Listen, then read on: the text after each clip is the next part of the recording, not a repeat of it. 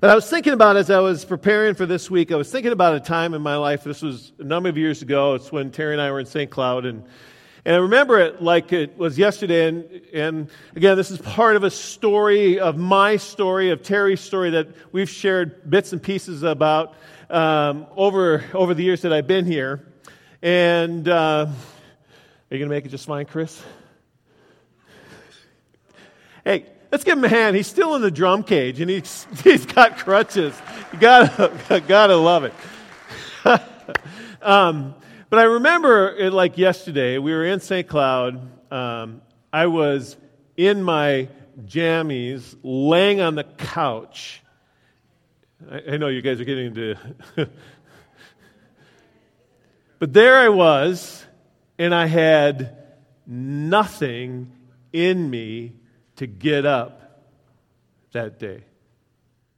Nothing. I felt like I was a failure in my marriage, and I was. I felt like I was failing in my finances, and I was. I felt like I was failing in my role as a pastor, and I was. And I laid on this couch, and I had nothing left to give.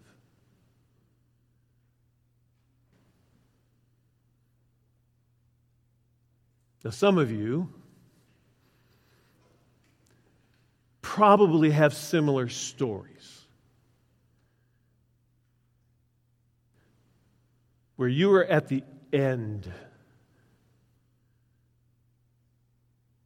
You had nothing left to give, nothing to get you going.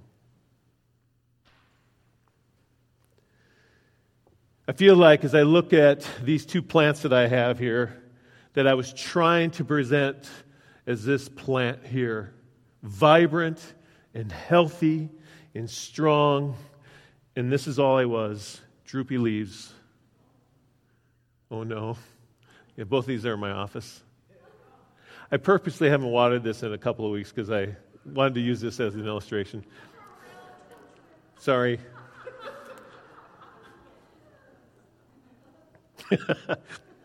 I did put a little water in there this morning because I was starting to feel a little bad, but...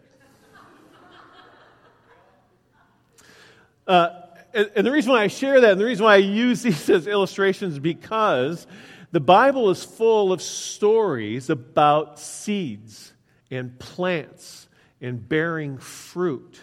And sometimes we need to have something visual to show us. And I love fall from the standpoint of, in the fall, it's harvest time. And there's nothing like fresh vegetables and fresh fruit, right?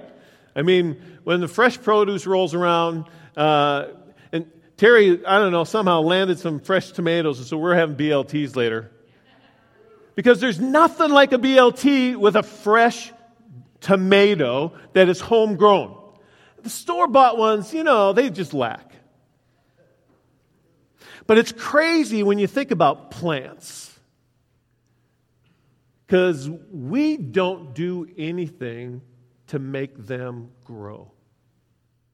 They do it all on their own.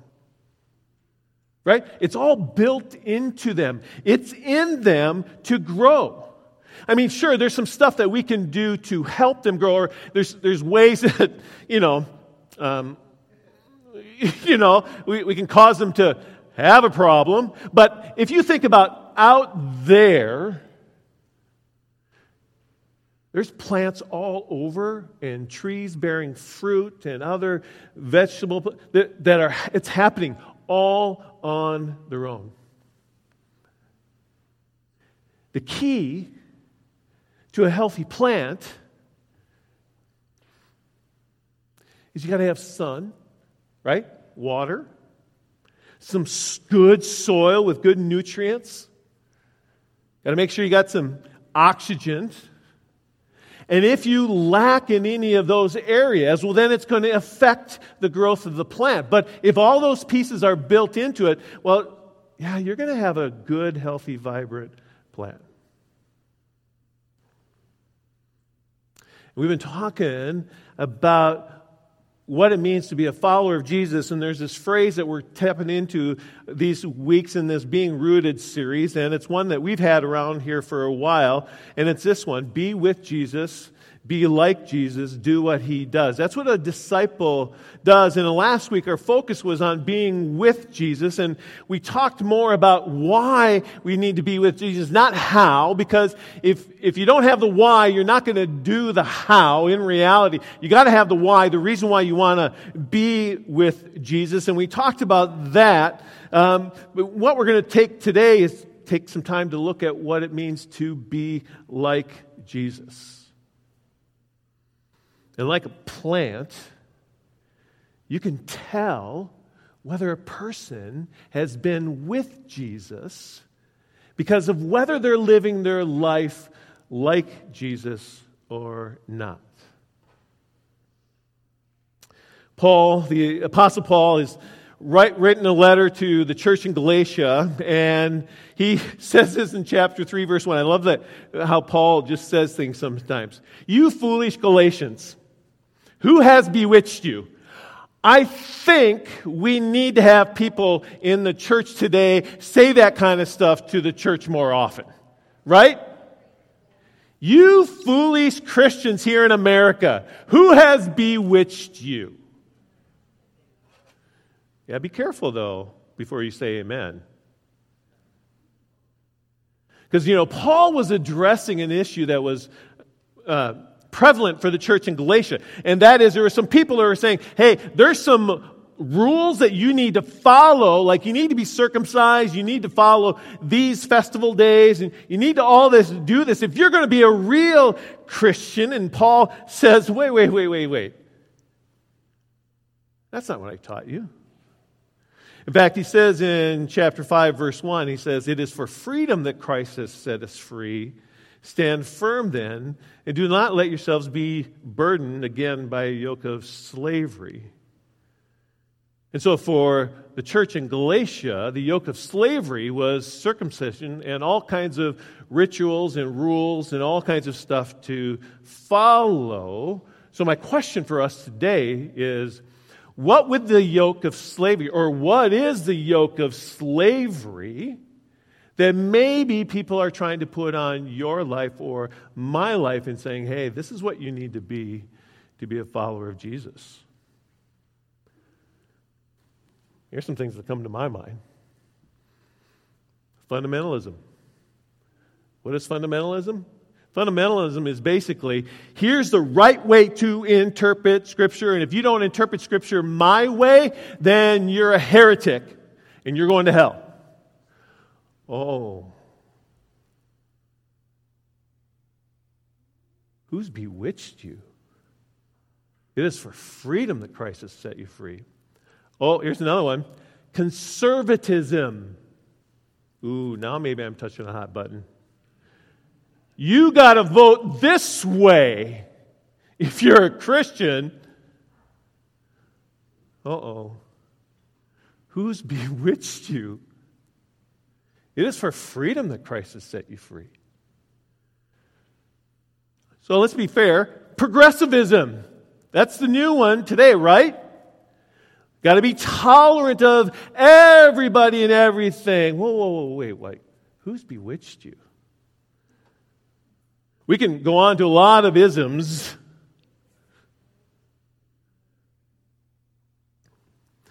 And then Paul says in verse 13, he says, you, my brothers and sisters, were called to be free, but do not use your freedom to indulge in the flesh. Rather, serve one another humbly in love. And see, that's the parameters here. Okay? Freedom is here, but don't use your freedom to indulge your flesh.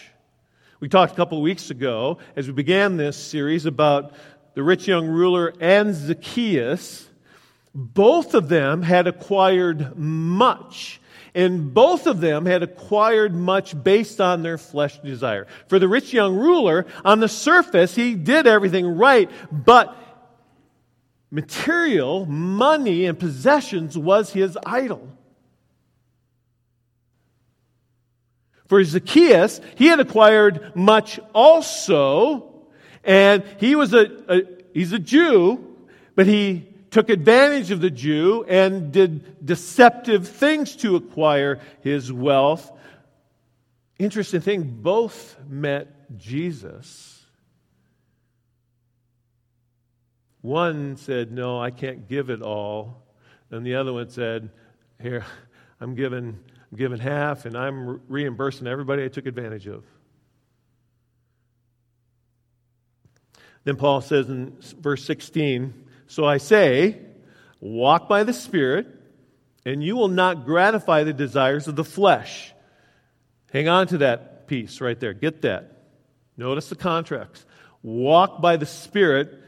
When I walk by the Spirit, I'm not going to gratify the desires of the flesh. That's where the freedom comes. For the flesh desires what is contrary to the Spirit, and the Spirit what is contrary to the flesh. They are in conflict with each other, so that you are not to do whatever you want. In other words, if you're going to be with Jesus and be like Jesus, you can't walk according to the flesh. You need to walk according to the Spirit. Otherwise, you will have this conflict.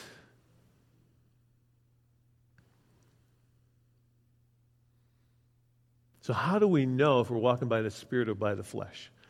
Well, glad you asked.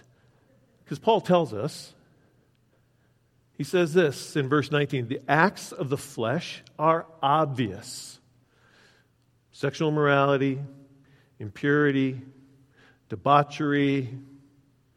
That's pretty simple to point out, right? We get that. Sexual immorality, yeah, I get that that's the flesh. And impurity, yep. And debauchery, just that hedonistic lifestyle, absolutely, I get that. Idolatry and witchcraft, yeah, get that too. Hatred? Uh-oh.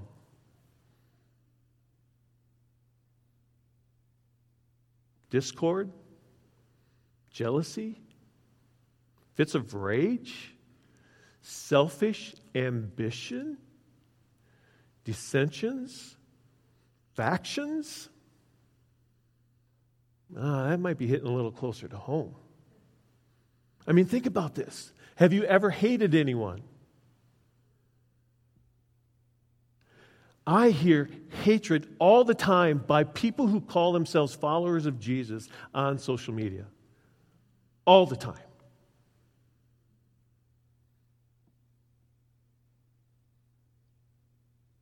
That's not being like Jesus. What about discord? That's quarreling and disputes. Have you ever had a dispute with somebody? I have. Every time I've had a dispute, it's usually centered on my flesh. Selfish ambition. How about factions? Factions. A faction is when a circle of people with common purpose unite together to dissent from another group. Ooh, we might have seen that a few times, right? We see it in the church all the time. A group of people don't like what's going on in the church, so they create a faction, and then they create dissension. Paul says that's of the flesh. Doesn't matter what your motive is, that's of the flesh. Uh-oh.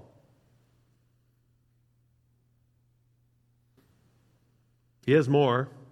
Envy. I think envy might be an issue. Drunkenness, okay, we can probably get by with that. Orgies in the first century culture, that has more to do with gluttonous parties. I warn you, as I did before, that those who live like this will not inherit the kingdom of God. Whoa. That's pretty strong language. Living by the flesh means I will not inherit the kingdom of God.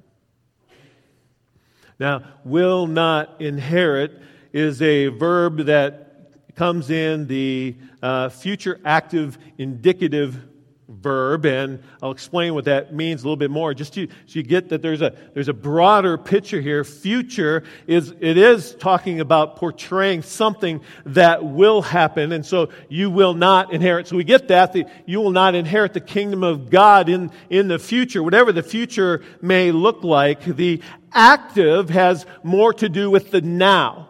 It is what is going on right now. So this, you will not inherit the kingdom of God, is a now and a future thing. So you live by the flesh. Your life right now will not be a part of what is God wants to bring as far as His kingdom is concerned. All the fruit and the benefits of the kingdom of God that we can experience today, if I'm living by the flesh, I will not experience them today. And I will not experience them in the future. You see, the kingdom of God is here now. And it's a not yet. There's more to come. But sometimes we read something like this as you will not inherit the kingdom of God. We think, oh, they're going to go to hell. No, it's so much more than that person's going to hell. It's your life that you're going to experience here is going to be a mess. So, Paul goes on to say, here's what life looks like when you are living by the Spirit. But the fruit of the Spirit is love, joy, peace, forbearance, kindness, goodness, faithfulness, gentleness, and self-control. Do you see the contrast? Do you see the difference? Factions, dissension, hatred, love, joy, peace, gentleness, kindness. Do you see the contrast?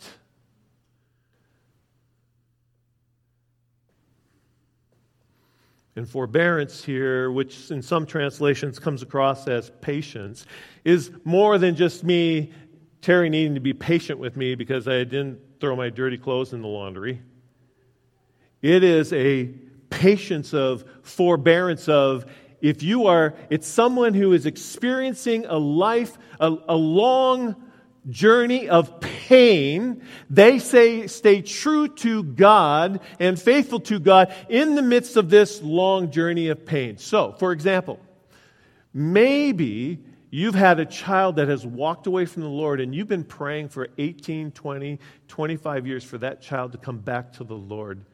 And you are doing that faithfully, and yet you faithfully trust the Lord. That's forbearance. And I've heard some of your stories, and some of you model forbearance like crazy. I've heard some of the stuff that some of you have gone through. That's the fruit of the Spirit. The fruit of the Spirit is, in the midst of this pain, I'm not going to walk away from God. I'm not going to go on a rage about something. I'm not going to hate the church because of whatever. No, it means I'm going to stay true and faithful to God, and I'm going to pray like crazy. That's the fruit of the Spirit. And we can go into all the other ones too, but Paul then tells us in verse 24, he says, against such thing there is no law. Those who belong to Christ Jesus have crucified the flesh and its passions and desires. There's the model. If you belong to Jesus Christ, then you've crucified the flesh and its passions and its desires. Now, it doesn't mean some of those desires and passions aren't going to rise up because we're human, right? But we know how to crush them. We know how to put them to death. We know how to walk away from them.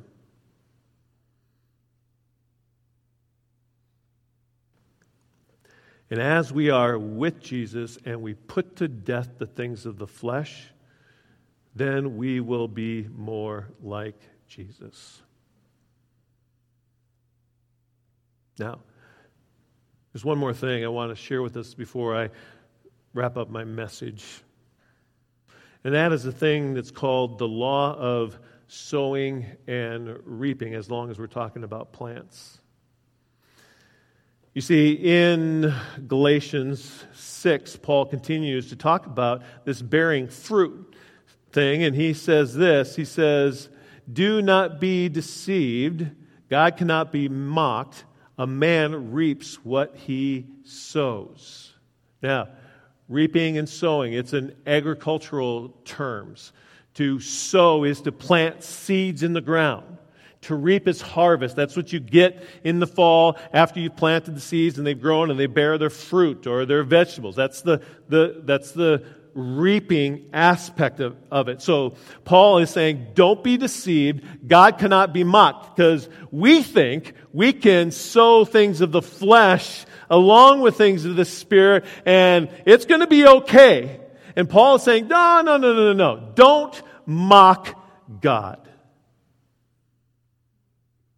See, this has to do with allegiance, and this is the thing that the church in America has gotten wrong for a long time. You see, there is only one God, and there's only one King, there's only one Lord, and there's only one place where we place our allegiance. It's hard, but it's what we are called to do. Stop trying to plant seeds in the flesh and plant seeds in the Spirit. It doesn't work. So whoever sows to please their flesh, from the flesh will reap destruction. And whoever sows to please the Spirit, from the Spirit will reap eternal life.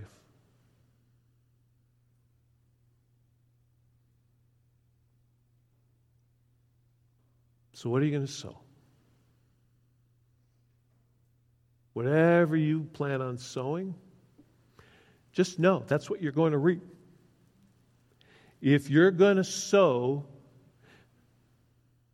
any kind of dissension, you will reap dissension. If you sow hatred, you will reap hatred. But if you sow kindness, you will reap kindness. If you sow forbearance, you will reap forbearance. You see, when I was laying on that couch all those years ago, not moving, I was at a time in my life where I was trying to sow seeds of the flesh and the Spirit at the same time. And eventually, the seeds of the flesh reaped more harvest than the seeds of the Spirit. And I was burnt out.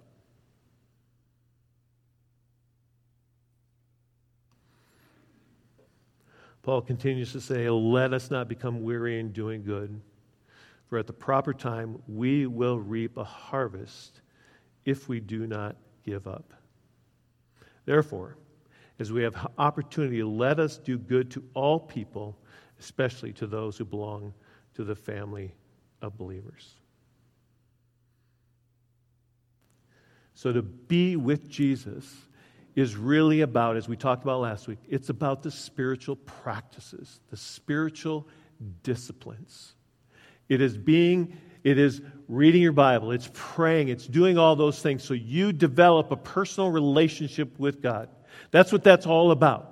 It's reading your Bible and listening to what the Holy Spirit has to say to you as you're reading the Bible. It's praying, not just making a request, but listening to the Holy Spirit. It's that give and take. That's why we do the spiritual practices and disciplines. That's why we talk about how important they are. It's so that we are with Jesus. And as we are with Jesus, the more we are with Jesus, the more we will become like Jesus, and the more freedom we will experience to sow seeds of the Spirit, because we'll be walking by the Spirit. And as we walk by the Spirit, we will produce a harvest in the kingdom of God that makes us look like we are followers of Jesus. So then, it's just natural. It comes out. Just like this plant has been watered. It's got water, good soil. It's had sun. It's healthy. This one, no water. I could prop this up, but still it would look ugly. And it's all my effort to prop it up. Now, when I start watering this, because honey, I will water it. When I start watering this thing again, it will come back to life, and I don't do a thing. And it's same with our relationship with God. The DNA in you is to produce a harvest of love, joy, peace, patience, kindness, gentleness, self-control. It's in you. You need to put yourself in an environment where that just comes out naturally. And that comes by being with Jesus. Let's pray.